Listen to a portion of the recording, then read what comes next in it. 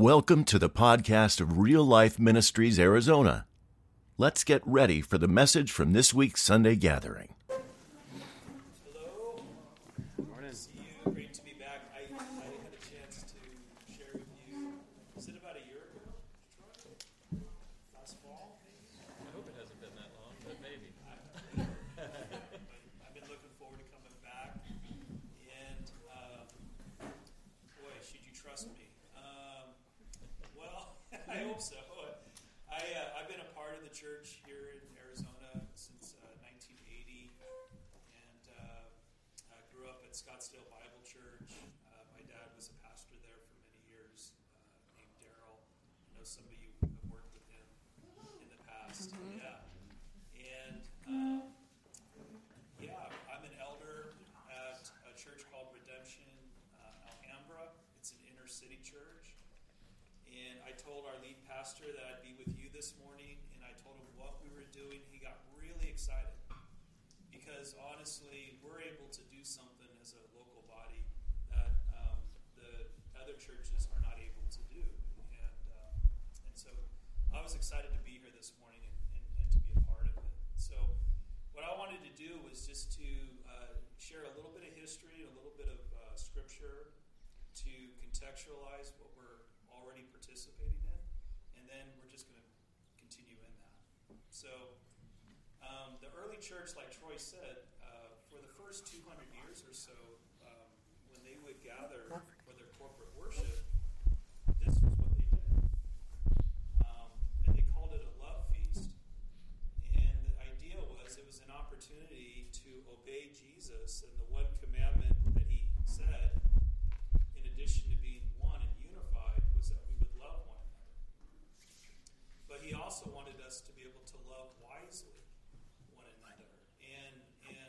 And so the early church would gather. And in Matthew, Mark, and Luke, they talk about that gathering, but they focus on one element, which is what we call communion. And that's where Jesus takes elements from the Passover. It's called the Seder meal, which was a whole meal.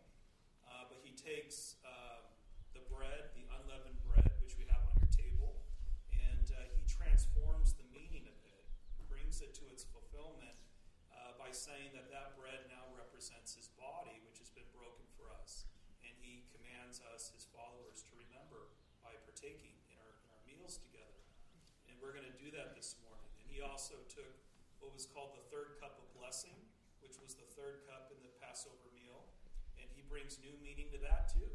And he says, this cup, this wine, is the wine of the new covenant. Drink, right, in remembrance of me.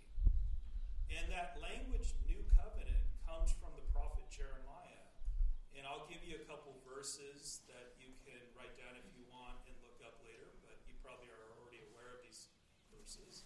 But in Jeremiah 31:31, after the exile, God promises a new covenant that was going to be different from the covenant that he cut with the Exodus generation. When he describes the Exodus generation, the people who were redeemed out of Egypt, he viewed them as children. He said, I will guide you by the hand through the wilderness. But in the new covenant, he said, I'm actually going to treat you as adults. Right? The new covenant is an opportunity for maturation and growth. And the second difference is he says, when you were little children, I had a bunch of rules, right? These were the rules, the Ten Commandments and so on, that were written on stone. So they're external to you. But what I'm going to do is I'm actually going to indwell you directly. And I'm going to write those commandments in your heart. And what happened there was that not only were we given the will of God, which was communicated earlier in the Old Testament, but we actually now get to share in God's very heart, meaning God indwells us, right? And so because of that, worship, the worship of God's people changed. it shifted. And that's what we're doing this morning. In Matthew, Mark, and Luke, they focused on the bread and the wine. But in John's gospel, and you can look at John's gospel as a supplement to Matthew, Mark, and Luke, meaning all the things that are important that were not brought up in what are called the synoptic gospels, Matthew, Mark, and Luke, John will supplement. And that's why he's the fourth gospel in the New Testament. And what's interesting is when you get to the Lord's Supper in John's Gospel, it's called the Upper Room Discourse. It's from John 13 through 17. It's a quarter of his whole Gospel. So it's a huge section of his Gospel. What's interesting is when he gives his version of the Lord's Supper, he actually doesn't mention the bread or the wine once. Rather, he focuses on the teaching that is taking place. And the reason he was doing that was because the early church adopted a kind of meal from the Greeks, which was called a symposium. All right? And so early Christian worship was based after a symposium. Now, a symposium was where you would gather with friends and you would have a meal that would be given in several courses. But there also was space to talk about profound things. Now, some symposia were not virtuous, and the conversation went in a very worldly and even pornographic direction, right? But if you read Plato's works, for example, where when Plato would share food with his friends, they would talk about themes like love, right? Or God. And so a symposium was an opportunity to come together, eat together, and have an elevated discussion, right? And so there would always be a master of ceremonies, and Jesus takes that role in the Gospels. Jesus is the master of ceremonies, right? And so when you read John 13 through 17, what's kind of funny is Jesus is doing a symposium. He's being the master of ceremonies. But when you read the responses of the disciples, they're kind of in the dark. They don't know what's going on, right? When all they can do is kind of give ignorant questions, and and they don't know what's happening. But Jesus promises that after he ascends to the right hand of the Father, who was he going to send to them? The Holy Spirit. Right? And he said that the Holy Spirit will come and teach you the deeper meaning of everything that I've taught you. And here's the point, folks, is the same Spirit that came upon those apostles, right? And you can look at Peter, for example. He'll go on to betray Jesus in the Gospels, but when the Spirit comes upon Peter, he is transformed, right? He gives this brilliant sermon at Pentecost, representing the community. But the same Spirit that fell upon the apostles is also with us this morning. Amen? Amen. Right? Each of you has been given an anointing. And the Apostle Paul would say that each of us has a responsibility to love one another. And that can mean acts of service. Jesus washes the feet of the disciples, right, in that final meal. But another way that we can love one another is as the Holy Spirit prompts us to share what the Holy Spirit has given us, right? And Paul talks about this as a mutual edification, which means that everyone here has an essential role to play. Your main gift this morning was your presence, right? Being here, being a part of the body of Christ. But it's also possible that the Spirit may want to lead you to share something and see that as an act of love. Because as you share the gifts that have been given to you individually, the whole body is edified. Amen? Amen. it's in that context that Paul says, I want you all to prophesy, right? Like, remember at Pentecost, Peter quotes Joel, and he says it doesn't matter if you are a slave or a free person, it doesn't matter if you're old or young, if you're male or female, all will prophesy, right? And that's exactly what the world saw. And what's wonderful is Paul says in 1 Corinthians 14 that when visitors come and they see the body of Christ expressing those gifts, yielding to the leading of the Holy Spirit, that will change their life and they will fall to their knees, Paul says, and will say, surely God is among us. God is present. And so what the early church would do is they would practice this symposium where they would come together and they would worship songs like we've already begun with Jasmine. And then there would be a time for sharing, which Troy is going to lead us in. And then they would just enjoy each other's presence and fellowship, right? This morning, we're going to actually eat, not like a potluck as something you do after a worship service, but we're going to actually make the meal part of the worship service. Amen? Amen. Right? And just enjoy each other in that time. And then as we start to move towards the end of the actual eating and talking, then we're going to remember Jesus together. And we're going to make communion actually a part of the meal. And we'll lead you in that time of communion also and end with a final blessing. But does that sound good? Mm-hmm. Wonderful. Beautiful. So I want to, before Troy comes up, I just want to encourage you, don't feel obligated to share. We don't want to be coercive in any way with that. But I also would just encourage you, if you feel anything that you notice, don't be afraid to share that. Because I've been teaching the Bible for 30-some years. And I get tired of hearing myself speak. There's always going to be a need for someone to give a sermon and all that. And this isn't going to replace the sermon. But I can't tell you how much joy it gives me as a minister when all of God's people are sharing. Right? So please don't hold back. I want to encourage you, as the Spirit gives you some creative thing, feel free to share that. So I'm going to hand it over to my brother.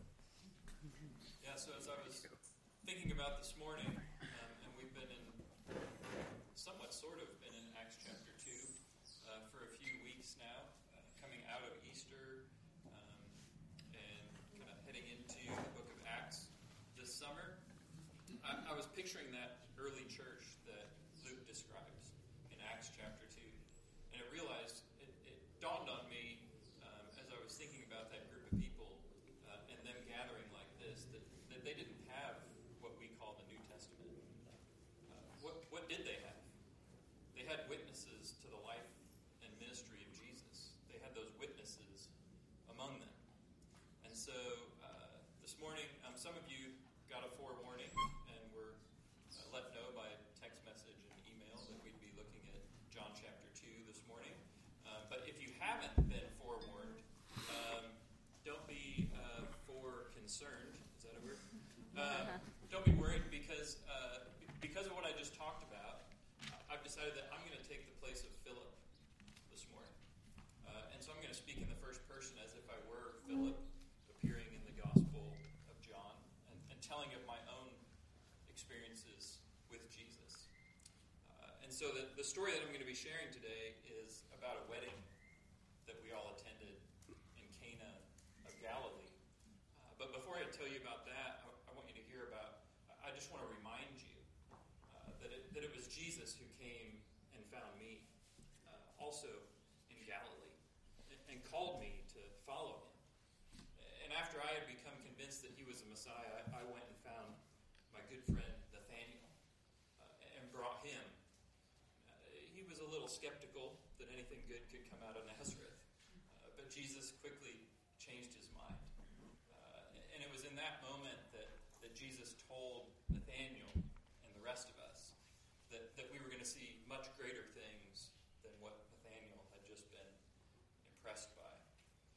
so from that moment, we had gone into Cana in Galilee, and there was a wedding there that week.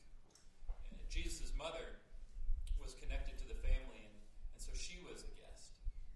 And by connection, we also were all invited. Now, these weddings in our day could last up to a week of festivities and celebrations, and it was at one point in the celebrations that Mary, Jesus' mother, approached us in our group, and I saw her pull Jesus off to the side a little bit. She let him know that they had just run out of wine. A celebration for the family, for the community, and they've run out of wine. And we may not understand in our day the significance of that, but this could have been a huge blow to the family. To have a failure like this, to run out and not be able to provide for all the guests that were invited. And Mary, she somehow knew what to do, and she came and pulled Jesus aside and let him know they've run out of wine. And his first response to her was, wait, what does this have to do with me? My time has not yet come, I remember him saying. And that was interesting. It stuck with me. My time has not yet come. But Mary just continued on, and she looked over at the servants who were nearby and simply said, just do exactly what he tells you. And she walked away. Jesus stood there for a moment, watching her go, and then he turned to the servants, and he pointed out these 6 stone jars that were nearby. They were massive. They held 20 to 30 gallons of water apiece, and they were used for ceremonial washing, a Jewish custom and rite back in our day.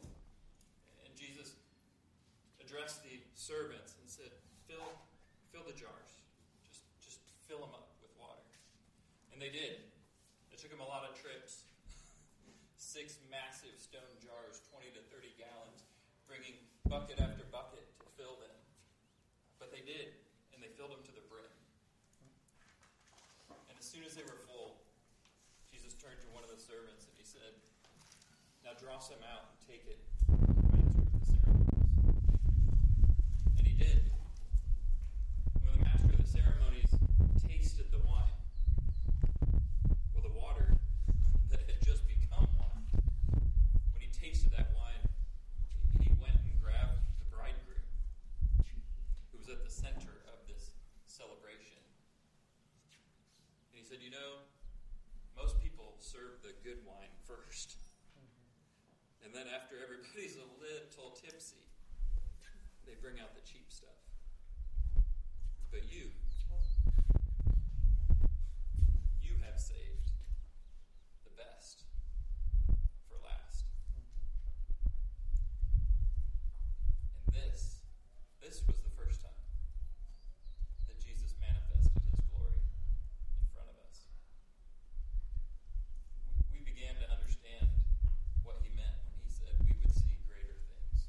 And greater things were yet to come. That was the day. That was the day we began to believe that he truly was the Messiah. And that's my story. Is there anything about that story that impresses you? Impresses on your heart? A piece of it that reveals a spiritual truth of some kind? Maybe a memory, a good one, or a bad one that it elicits?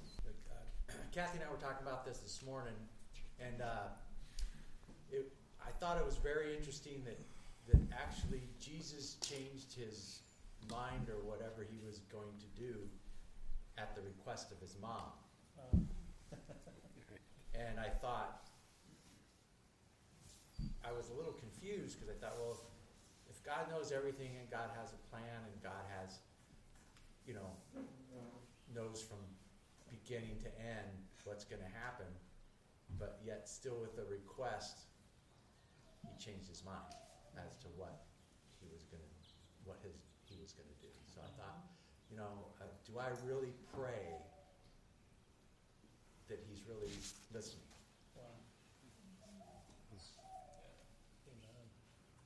That his heart can be moved. Right. I think the confidence, we're Protestants, we probably neglect Mary, and our Catholic friends probably overemphasize, but just the confidence she had. And it's had a totally worldly, corollary, I suppose, which is Michael Jordan's mom. We saw the movie Air, and she's like, and again, totally worldly kind of sense, but she's like, you don't realize what you have. And she goes, but I do. I've seen it since then. So she had that just eminent confidence. And so God had obviously clearly revealed it to Mary.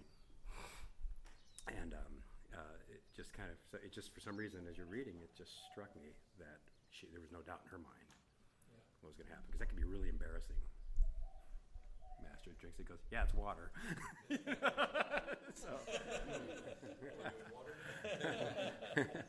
But John, it also occurred to me, a lot of Jewish friends growing up, I'm like, don't cross a Jewish mother when she's made up her mind. That's the other thing I thought about.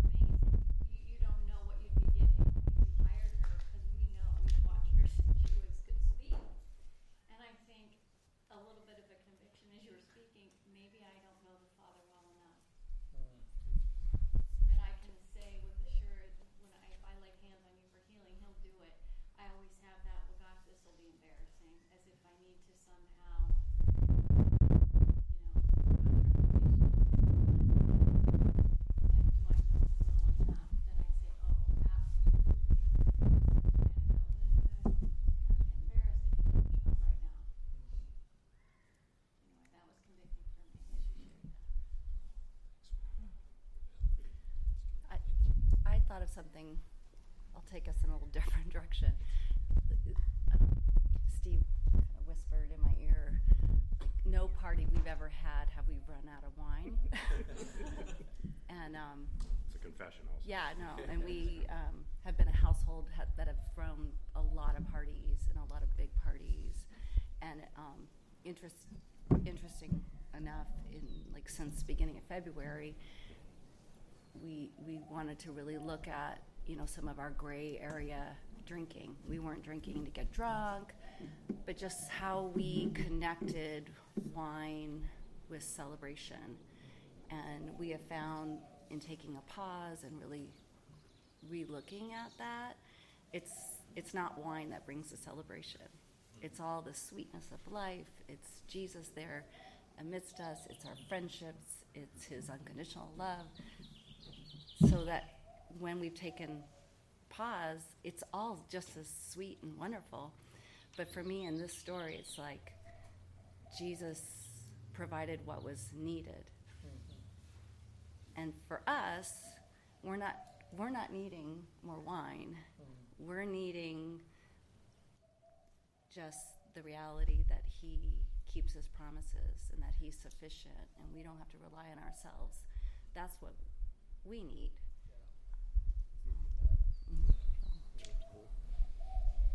I saw in the passage that after the servants bring the wine or bring the water and they find out it's wine, the servants knew what had happened. And to me that just felt like the Lord also knows, like, those of us, or myself, behind the scenes, and shows his glory that way, quietly, intimately, in a different way than, like, everybody's got good wine. It's like these guys knew that sweetness of God's love quietly. He lets us in on the secret. An individual like that. That's just... That's good. Yes. And Jesus cares enough in the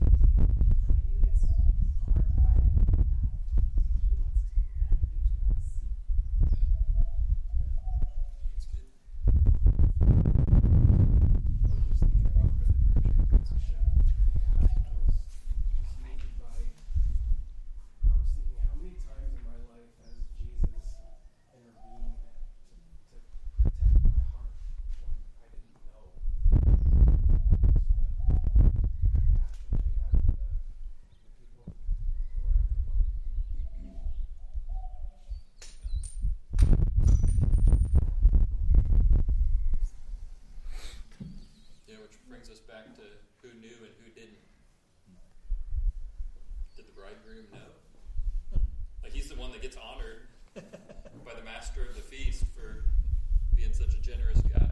Did he know where the wine came from? Did he even know they were out? We don't even know if he took credit for it or not. I was like, thank you. I am the man.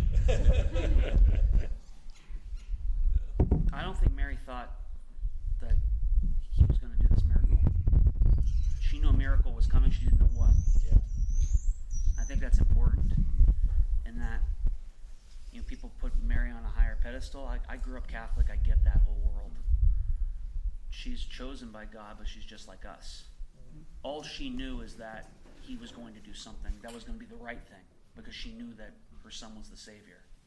That's good.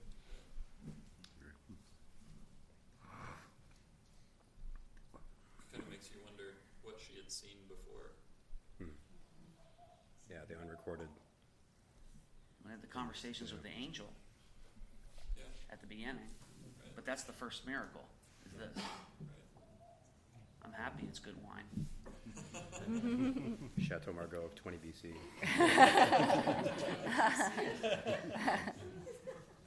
But his whole childhood is missing from the Gospels, right? Like, we don't get a glimpse into Jesus as a child. But Mary sure did. Treasured it on her heart from the beginning. Yeah. Yeah, so this goes back to some of what some of you guys have been talking about already. Like, God had been building this knowledge of what was happening here, who this son was, and she had the confidence. Like you said, Pete, did she know that was what he was going to do? Or did she know that, did she just know that if you had a need, that he was the right person to go to? We all know people like that, don't we? Yeah. That if you have a need, a lot of times we know the right person and the wrong person to go to. We don't always know what they're going to do or how they're going to do it, but Give the ball to Jordan. back to the Jordan analogy. Back to worldly things. You're stuck. 3 seconds left. Give the ball to Jordan. Still stuck. I prefer It is Curry, playoff thank you. season.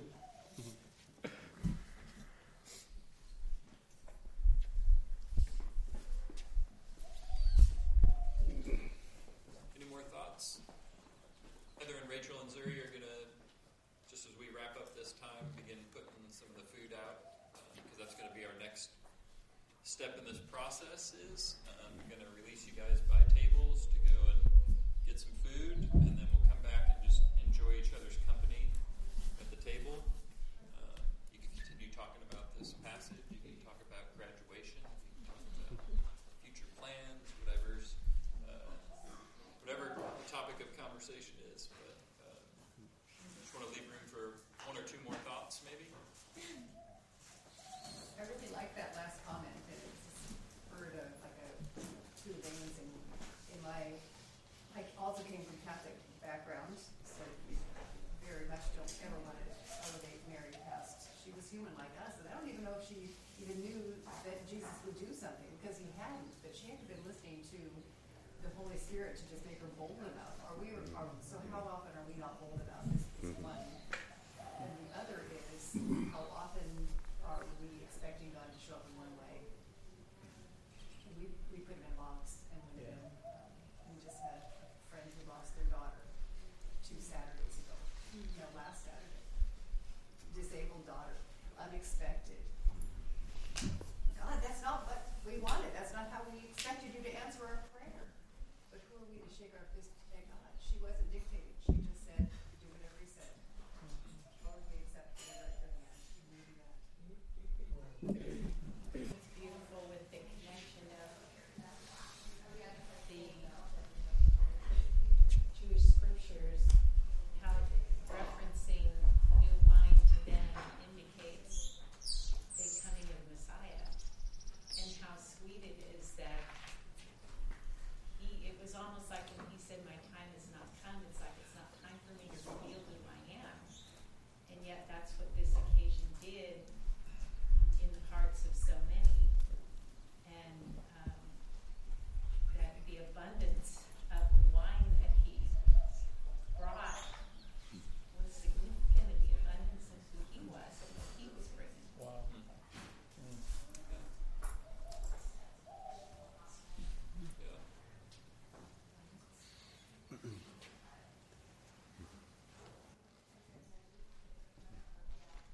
I was going to say, I kind of wonder how many times Mary would have asked Jesus, like, her just knowing all this time, I think that he was, something really special. Like, just, how many times would she have asked him, hey, could you help out here? And how many times did he say, oh, it's not my time yet? I mean, I just kind of wonder if she, was aware that he had just been baptized, and then he could, actually start his ministry, and her prayer was possibly finally answered at then. Yes, that's good. Thank you.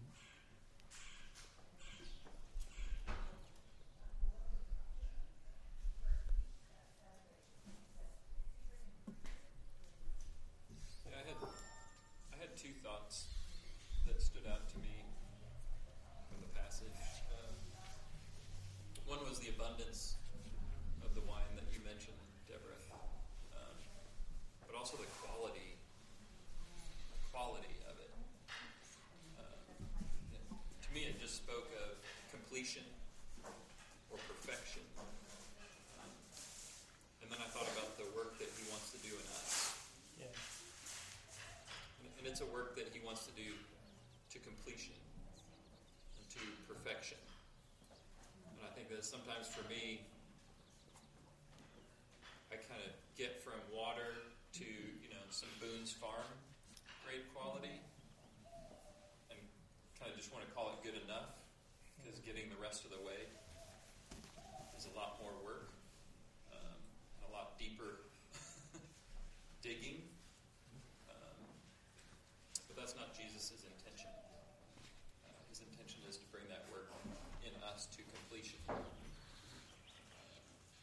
So that in this world, that when people get a taste of Jesus' followers, that they go, now this is the best. You have saved the best for last. Kind of reaction because of what? Because of love. Because of the way he has moved in our hearts. And and this goes to the other part of it. The other piece that stood out to me was the fact that Mary told the servants, do whatever he tells you. And that's basically the call to us, is it not? Yeah. The Mount of Transfiguration, and the disciples are trying to figure out what to do. What does God say? He says, this is my son. Listen to him. I think those two things go together. He has this work that he wants to do in us. He wants to bring it to completion. That it's the best. That there's no doubt. And our part is the part of the servants. To listen to him.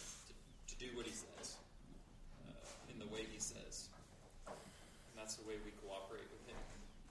In that process of sanctification. The process of growing us up. I don't know enough about wine to talk about what wasn't in the wine or was in the wine to make it great. But there's probably something in there for us. That's the work that he wants to do in us, I think. It's a deep work. It's hard work. Sometimes it feels like those stone jars are really big and we've been hauling water for a long time. But he's not finished yet. And I think that's an encouragement. That wherever you are today, he's not finished yet.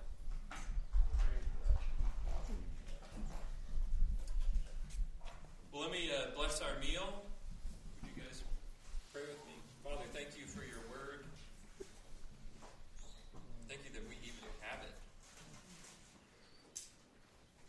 And that we might feed on it and taste of it and hear your voice through it.